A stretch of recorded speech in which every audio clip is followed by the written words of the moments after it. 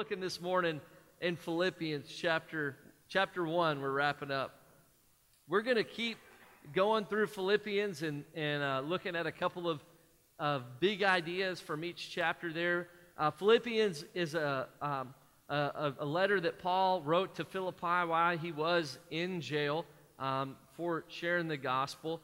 Could have been probably he was in Rome at this time, towards the end of his ministry, that he wrote this letter to a church that he had helped to start in Philippi. As I've been doing and learning a little bit more about what that community looked like and what it was, that it was a place, when Paul in the book of Acts, when he would go into a town or a city, he would almost always start at the synagogue, right? He would go to the synagogue and he would preach there and teach there and ask questions and answer questions.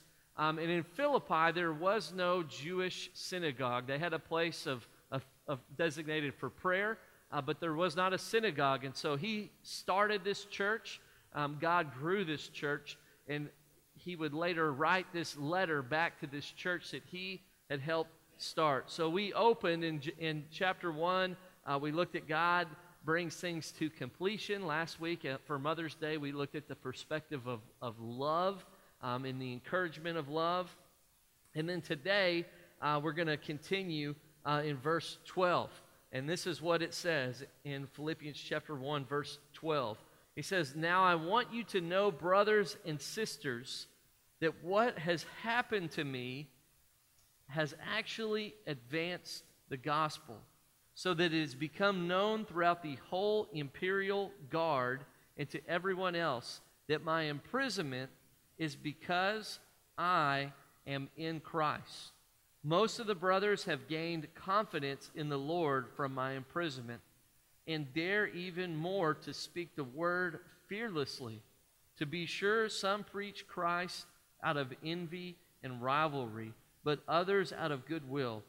These preach out of love, knowing that I am appointed for the defense of the gospel.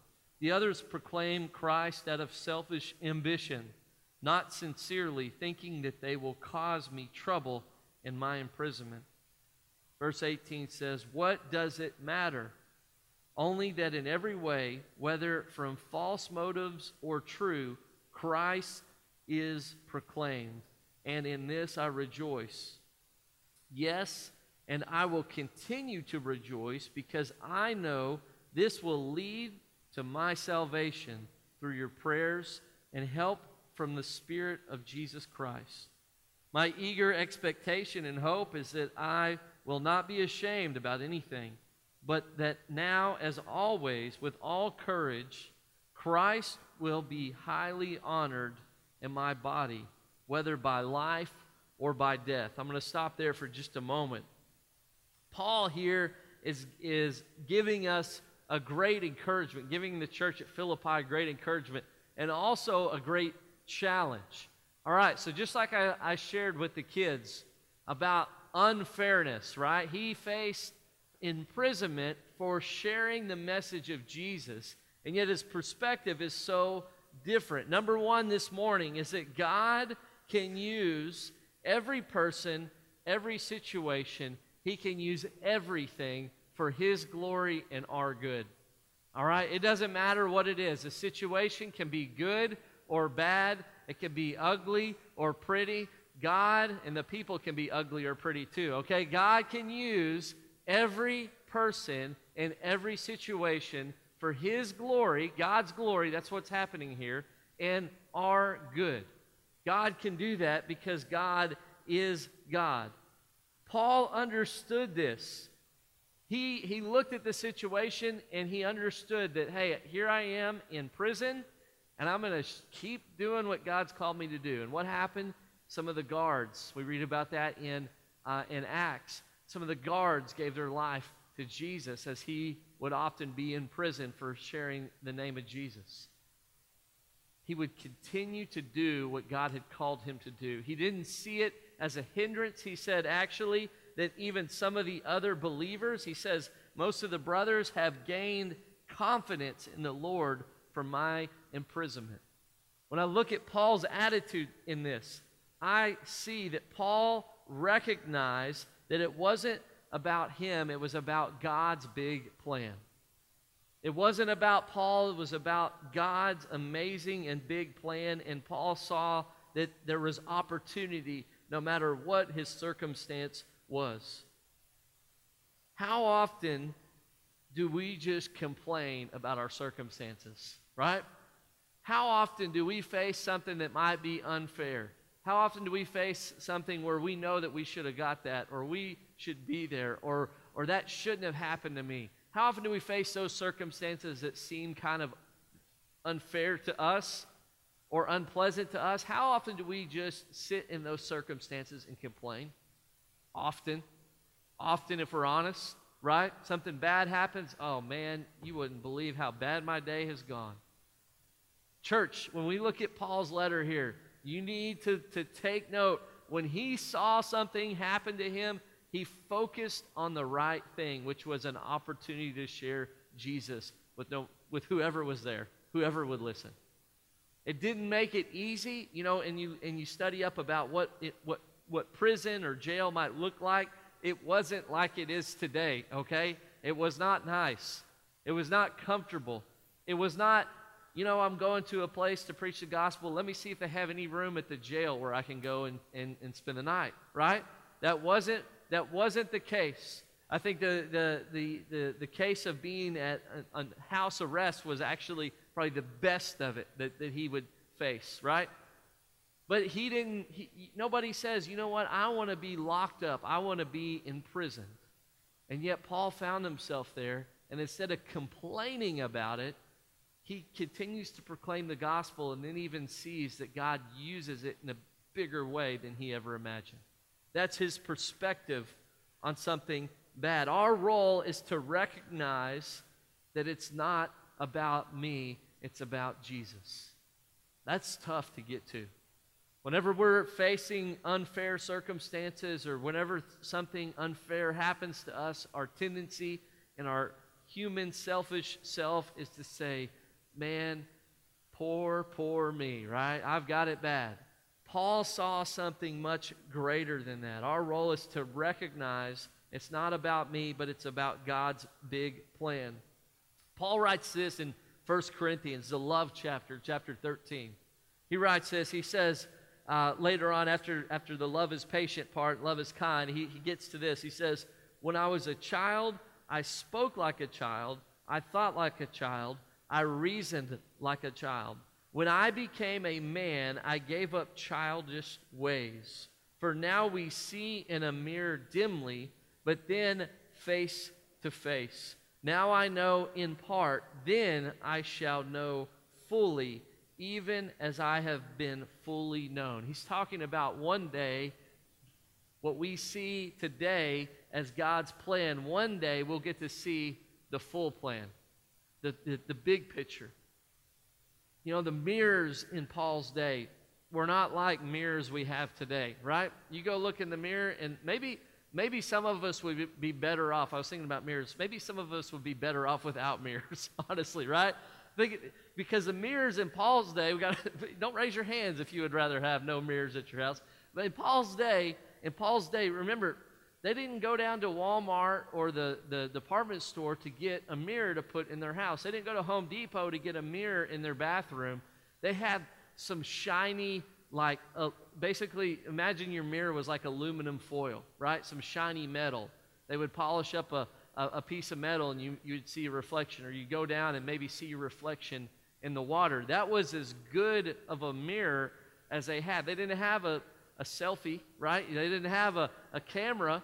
They didn't have any of that. And so the idea of seeing your own reflection, think about that. The idea of seeing your own reflection was foreign to these people. They knew kind of what they would, imagine that. They knew kind of what they looked like, but they never had seen an action, they'd never seen a photograph of themselves or a video of themselves, or they never had seen a clear mirror image of themselves. And so Paul uses that, and he says, right now we see in this dim mirror, this foggy mirror, this poor reflection, but one day we'll get to see the full picture of God's plan. One day, the stuff that you're going through, the circumstances, the health issues that you're facing, that your family's facing, the job issues that you come into contact with and that you walk through, all those things that seem like, why is this happening to me? We got to have a God perspective on those things and say, one day, God's plan will make sense. And that one day might not be here on earth. It might be in the presence of God. But God does have a big, grand plan. And you know, that's so important, isn't it? Because so often we go into these circumstances that we face, and instead of yielding to God's perspective and to the big picture of what's taking place, we go to our human self, and we kind of throw ourselves a pity party, don't we? And we say, man, this is just so bad. Everything's against me. Paul had every right to be frustrated. And maybe his sinful nature was, but what he wrote was God-focused. His message was God-focused. He saw the God work taking place in a bad situation. Number 2 this morning, the goal is advancing the gospel to all people. That's the goal. That's what he writes here. He says in verse 12, "Now I want you to know, brothers and sisters, that what has happened to me has actually advanced the gospel." Advance the gospel. Now you're going to see this same kind of word in the Greek word there for advance means progress. And you'll see this used. Paul uses this word a few times in Philippians. We're going to come to it here in just a moment. He uses it again. But he sees the big picture. He says the big goal is to advance the gospel of Jesus. Folks, that's still the goal for us today, isn't it? The gospel would be advanced and progressed to all people. He says in verse 18, he says, what does it matter? What does it matter? He says this about people who had been preaching with false motives. Now, when you get to thinking about that, that could mean a few different things. It could mean that they had kind of added to the gospel. It could mean that they were trying to get people to come not to just Jesus, but back to being Jewish, right? And all the law. And he says, what does it matter? Are they proclaiming the gospel and God's using it to save people? Then I'm okay with that part of it. Maybe some of the people that were preaching the gospel were saying bad things about Paul, right? We're trying to say, well, I'm better than Paul, or Paul's not really a great guy, or all these things. It doesn't matter. What he says is so good for us, because he says that he knows that some people preach out of love, and then others proclaim Christ out of selfish ambition, not sincerely, thinking that it will cause me trouble, Paul, while in prison. But verse 18, he says, what does it matter? Only that in every way, whether from false motives or true, Christ is proclaimed, and in this I rejoice. Paul says, hey, are you preaching Jesus? I'm going to rejoice in that.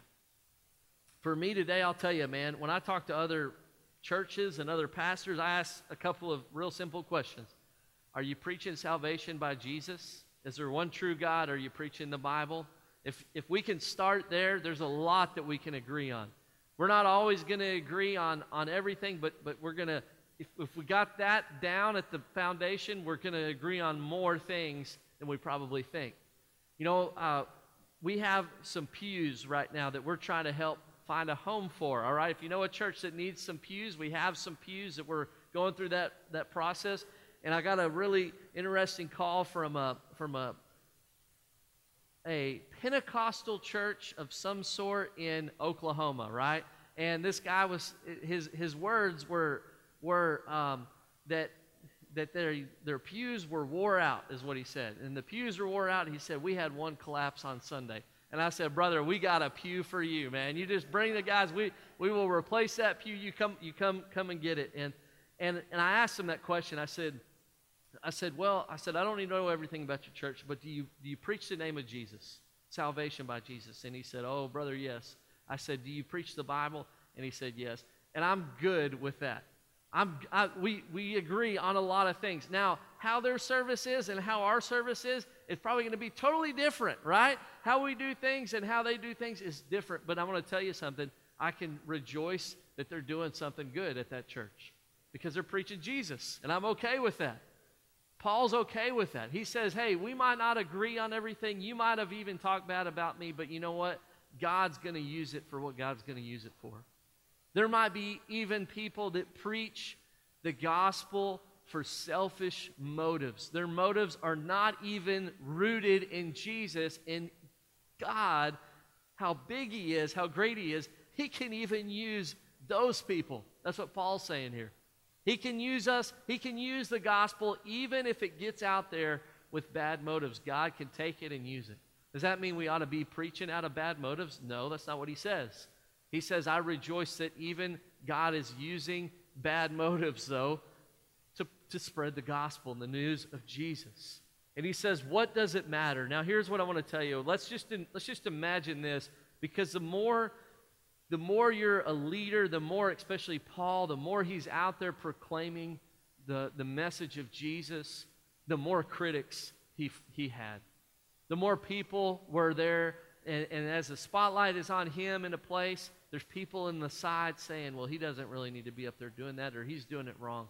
There were people that were critical of Paul everywhere that he went, because that's sinful human nature. The more you stand up and share something, the more critics you're going to attract. So he no doubt had critics, and I want to tell you something he didn't do in his letter here. He didn't, in other places, he's going to list off the names of people who got it right and some people that got it wrong. But he didn't go through a list of all of his critics. He very well could have.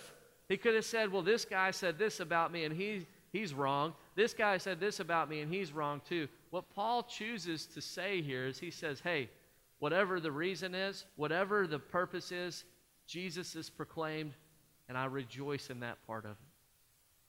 He doesn't say what they said is right. He doesn't even mention their names. And I want to tell you, there's something to be learned in what Paul doesn't put in there. He doesn't put their names in right here. You know, sometimes we like to put people's names in, don't we? Right? Somebody says something against you, or somebody says a different idea than you, or maybe y'all have, a family member, or maybe even a spouse, right? Where y'all have different opinions, and you choose one opinion, and it goes forward, and then all of a sudden it goes bad, and somebody said, well, why did y'all choose to do that? And you cross your arms and you say, well, it was somebody else's idea, wasn't it, right? Have you ever experienced that in your relationship and with your spouse, and that never ends good, does it, guys, right? Somebody had the bright idea to do this, right? And it wasn't me. Never ends good. Paul doesn't do that. He focuses on the gospel, and he does not list out and condemn and even mention their names. He praised God for the gospel going forward. That word advancement means progress, moving forward, and forcefully advancing forward, not sitting idly by. The drug penicillin, and I bet Brother Mark Tackett could probably tell us the whole story of penicillin. I looked it up. There's a guy, Alexander Fleming, who accidentally put penicillin together and figured out that it was helpful. And he started working on it and studying it, and there were other people who developed it into one of the drugs that has been used to heal all sorts of infections. Is that right, Mark? Am I close? Okay, he gives me the nod. And it's a drug. In fact, I'm allergic to penicillin. Okay, I'll say that. But there some people, and so is my daughter, were allergic to penicillin, just in case. But penicillin, when you go get strep throat, it's one of the drugs that's prescribed for that bacterial infection and all the, I don't know all the fancy terms, but you've heard of penicillin. Well, the man who came up with this, he saw a great opportunity for this to help millions and millions of people, which it has saved millions and millions of lives. And instead of taking the patent and putting it in his name and his estate, where the focus would be on him, he took the patent, and I believe he put it into the U.S. and British government's name. He gave it to be used for the greater good. And it is used, even today, for the greater good. He said, this is something that I could benefit from, but I don't want to benefit from it selfishly, so I'm going to let other people take it and get it out there. And that's why it was able to be studied and able to be processed and given out to millions and millions of people because of his decision to do that. Had he hung on to it, he would have made a lot of money off of it. But not as many people would have access to it. The gospel is like that, forcefully advancing no matter what it takes. That's the goal, is that the gospel would go forward. That's the heart of Paul. That's his message that we're reading about today, that the gospel of advancing and going forward and making progress would be our goal. Number 3, Paul had a big picture faith. I want to keep reading on here, and I'm going to go back to verse 20. We read this again and continue down just a little further. It says, Paul writes, "My eager expectation and hope is that I will not be ashamed about anything, but that now, as always, with all courage, Christ will be highly honored in my body." And he says, whether by life or by death. Verse 21, if you're an underliner in your Bible, this is a good one to underline. He says this, "For to me to live is Christ, and to die is gain." Man, what an incredible statement. He's in jail. He would eventually go to give his life for the sake of the gospel. And Paul says, "For me to live is Christ, and to die is gain." And he sheds light on this perspective. He says, now if I live on in the flesh, this means fruitful work for me. Fruitful work means that it's going to produce more believers, more mature disciples. I'm going to be in the disciple-making business where I'm going to see the fruit of God working in my ministry. All right, that's his expectation. If I live on in the flesh, this means fruitful work for me, and I don't know which one I should choose. He says, I am torn between the two. I long to depart and be with Christ, which is far better.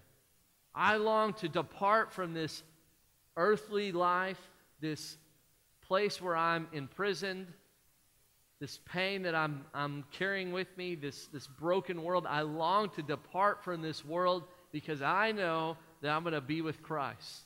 And he says, which is far better. We're going to come back to that. But to remain in the flesh is more necessary for your sake. To depart from the flesh is to go and be with Jesus, but to remain in the flesh is necessary for your sake. Since I am persuaded of this, I know that I will remain and continue with all of you for your progress. That's that same word, advancement. For your advancement, your progress, and joy in the faith. So not just the progress of the gospel, but also of the individual disciples, that they would keep going forward, and joy in the faith, so that because of my coming to you again, your boasting in Christ Jesus may abound. Let's stop right there. He says a couple things. First of all, he says to be with Christ is better. You know, we live in this world, and there are many, many blessings in this world. Amen? There are many good things. We hear these kids and see these kids. Aren't those a blessing to watch these kids grow? It is such a joy to have our family and our friends and to see the goodness of God, to see God grow kids up, to see God bless people, to see God change hearts from death to life. There are many, many good things, but we need to remember this, church. To be in the presence of God is better. This world that we live in right now, as good as it may seem, and I want to tell you, the world tries so hard to say, this is it. This is the best. What you have right now, the things you have, the home you have, you're there. It's the best. And I want to remind us, it is better in eternity with Jesus. And we got to remember that perspective. Because the world will say, it is so good, and there are good things. There are beautiful things. But Jesus, in the presence of Jesus for all of eternity, is better. And Paul understood that. And Paul knew that where he was going was better than where he was, and we need to remember that today. Where we're going as Christians is better than where we are today. No matter what the circumstances, how good they are, Jesus' circumstance and eternity with him is always so much better. So much better.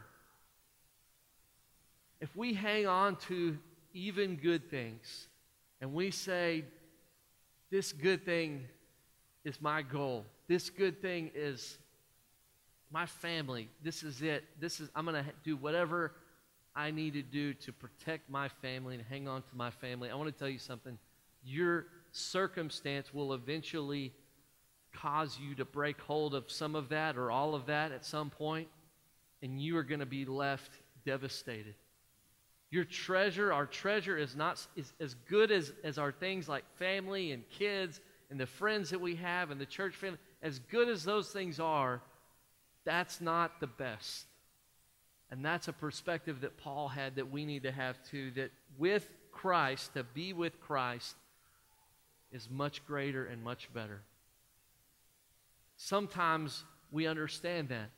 When we lose somebody that we love or we go through pain like Paul where he was locked up and had a thorn in his flesh and he often was even beaten, right? He understood the pain of the world.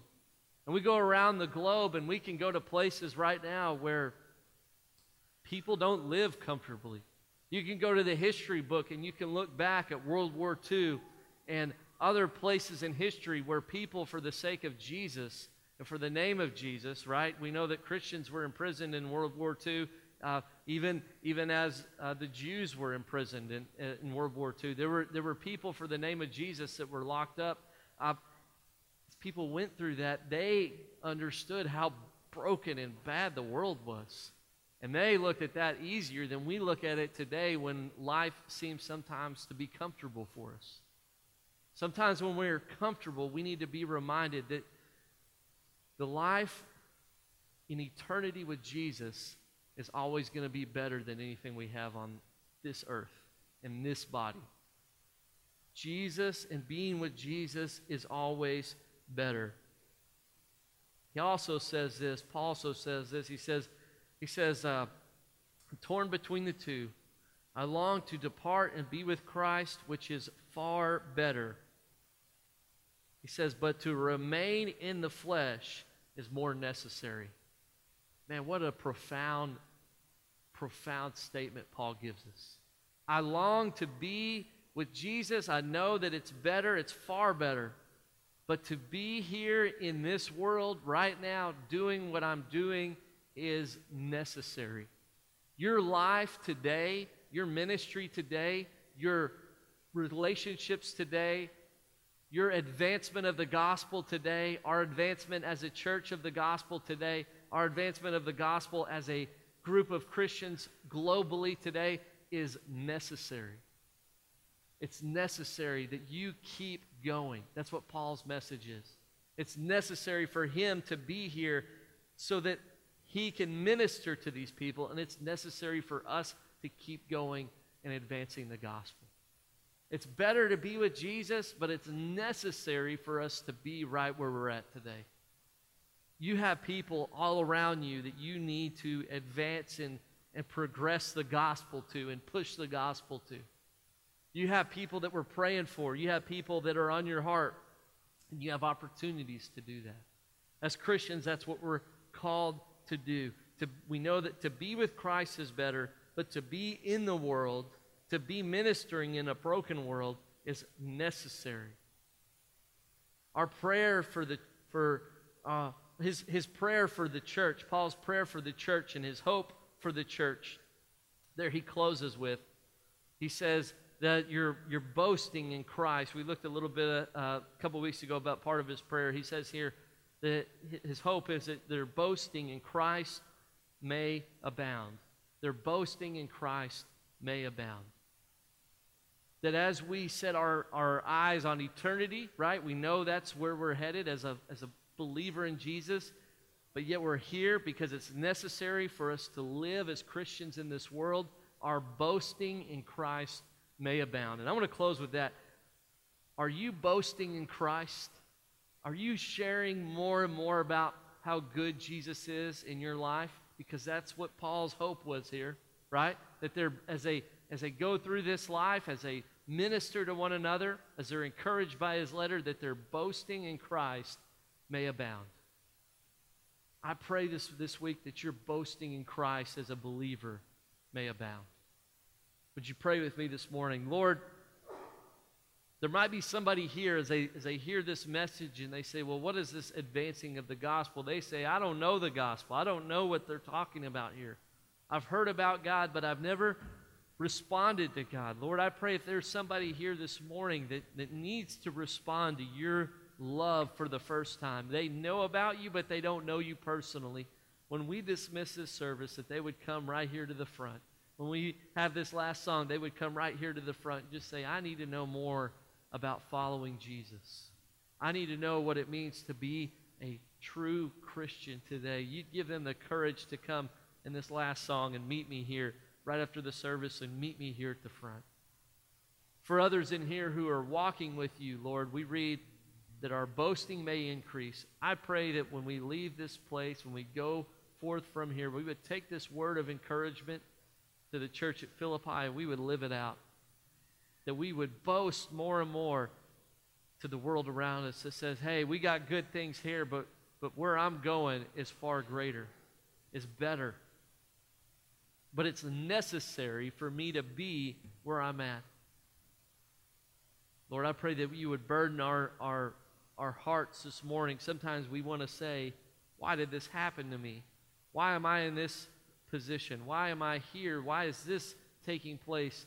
Remind us that it's taking place because it's necessary for us to be part of a fruitful advancement of the gospel in this world.